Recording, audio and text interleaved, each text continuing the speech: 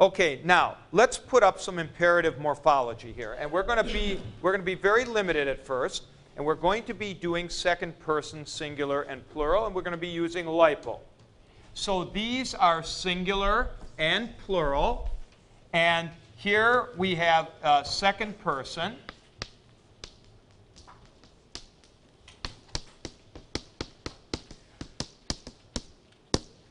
And these here are present, so-called, and these are aorist, so-called.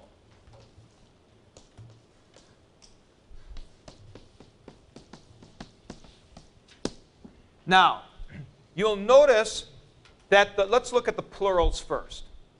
You'll notice in the plurals that it uses a regular second-person plural ending.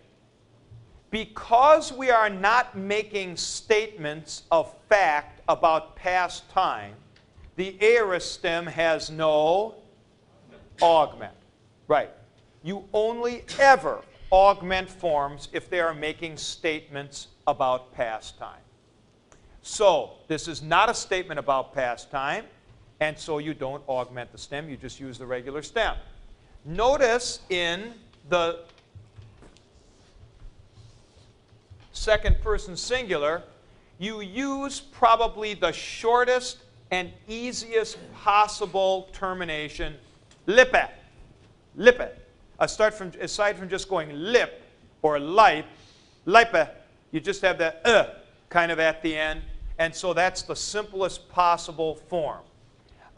Interestingly enough, even though this is a new mood, we do not really use a new connecting vowel like a diphthong or something like that.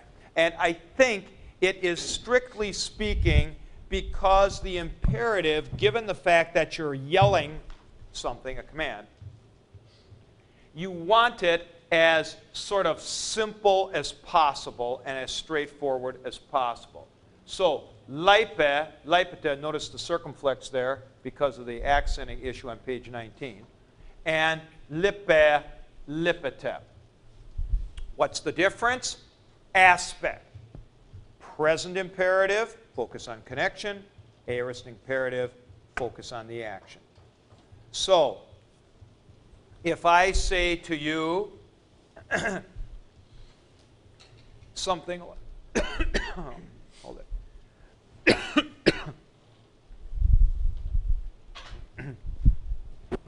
All of a sudden, I just got something in my throat here.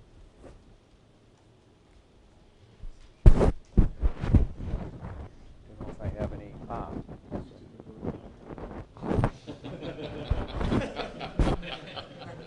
Darn. I thought I could disguise it with the whoop-de-doo. Yeah, he put it in his coffee. That's right.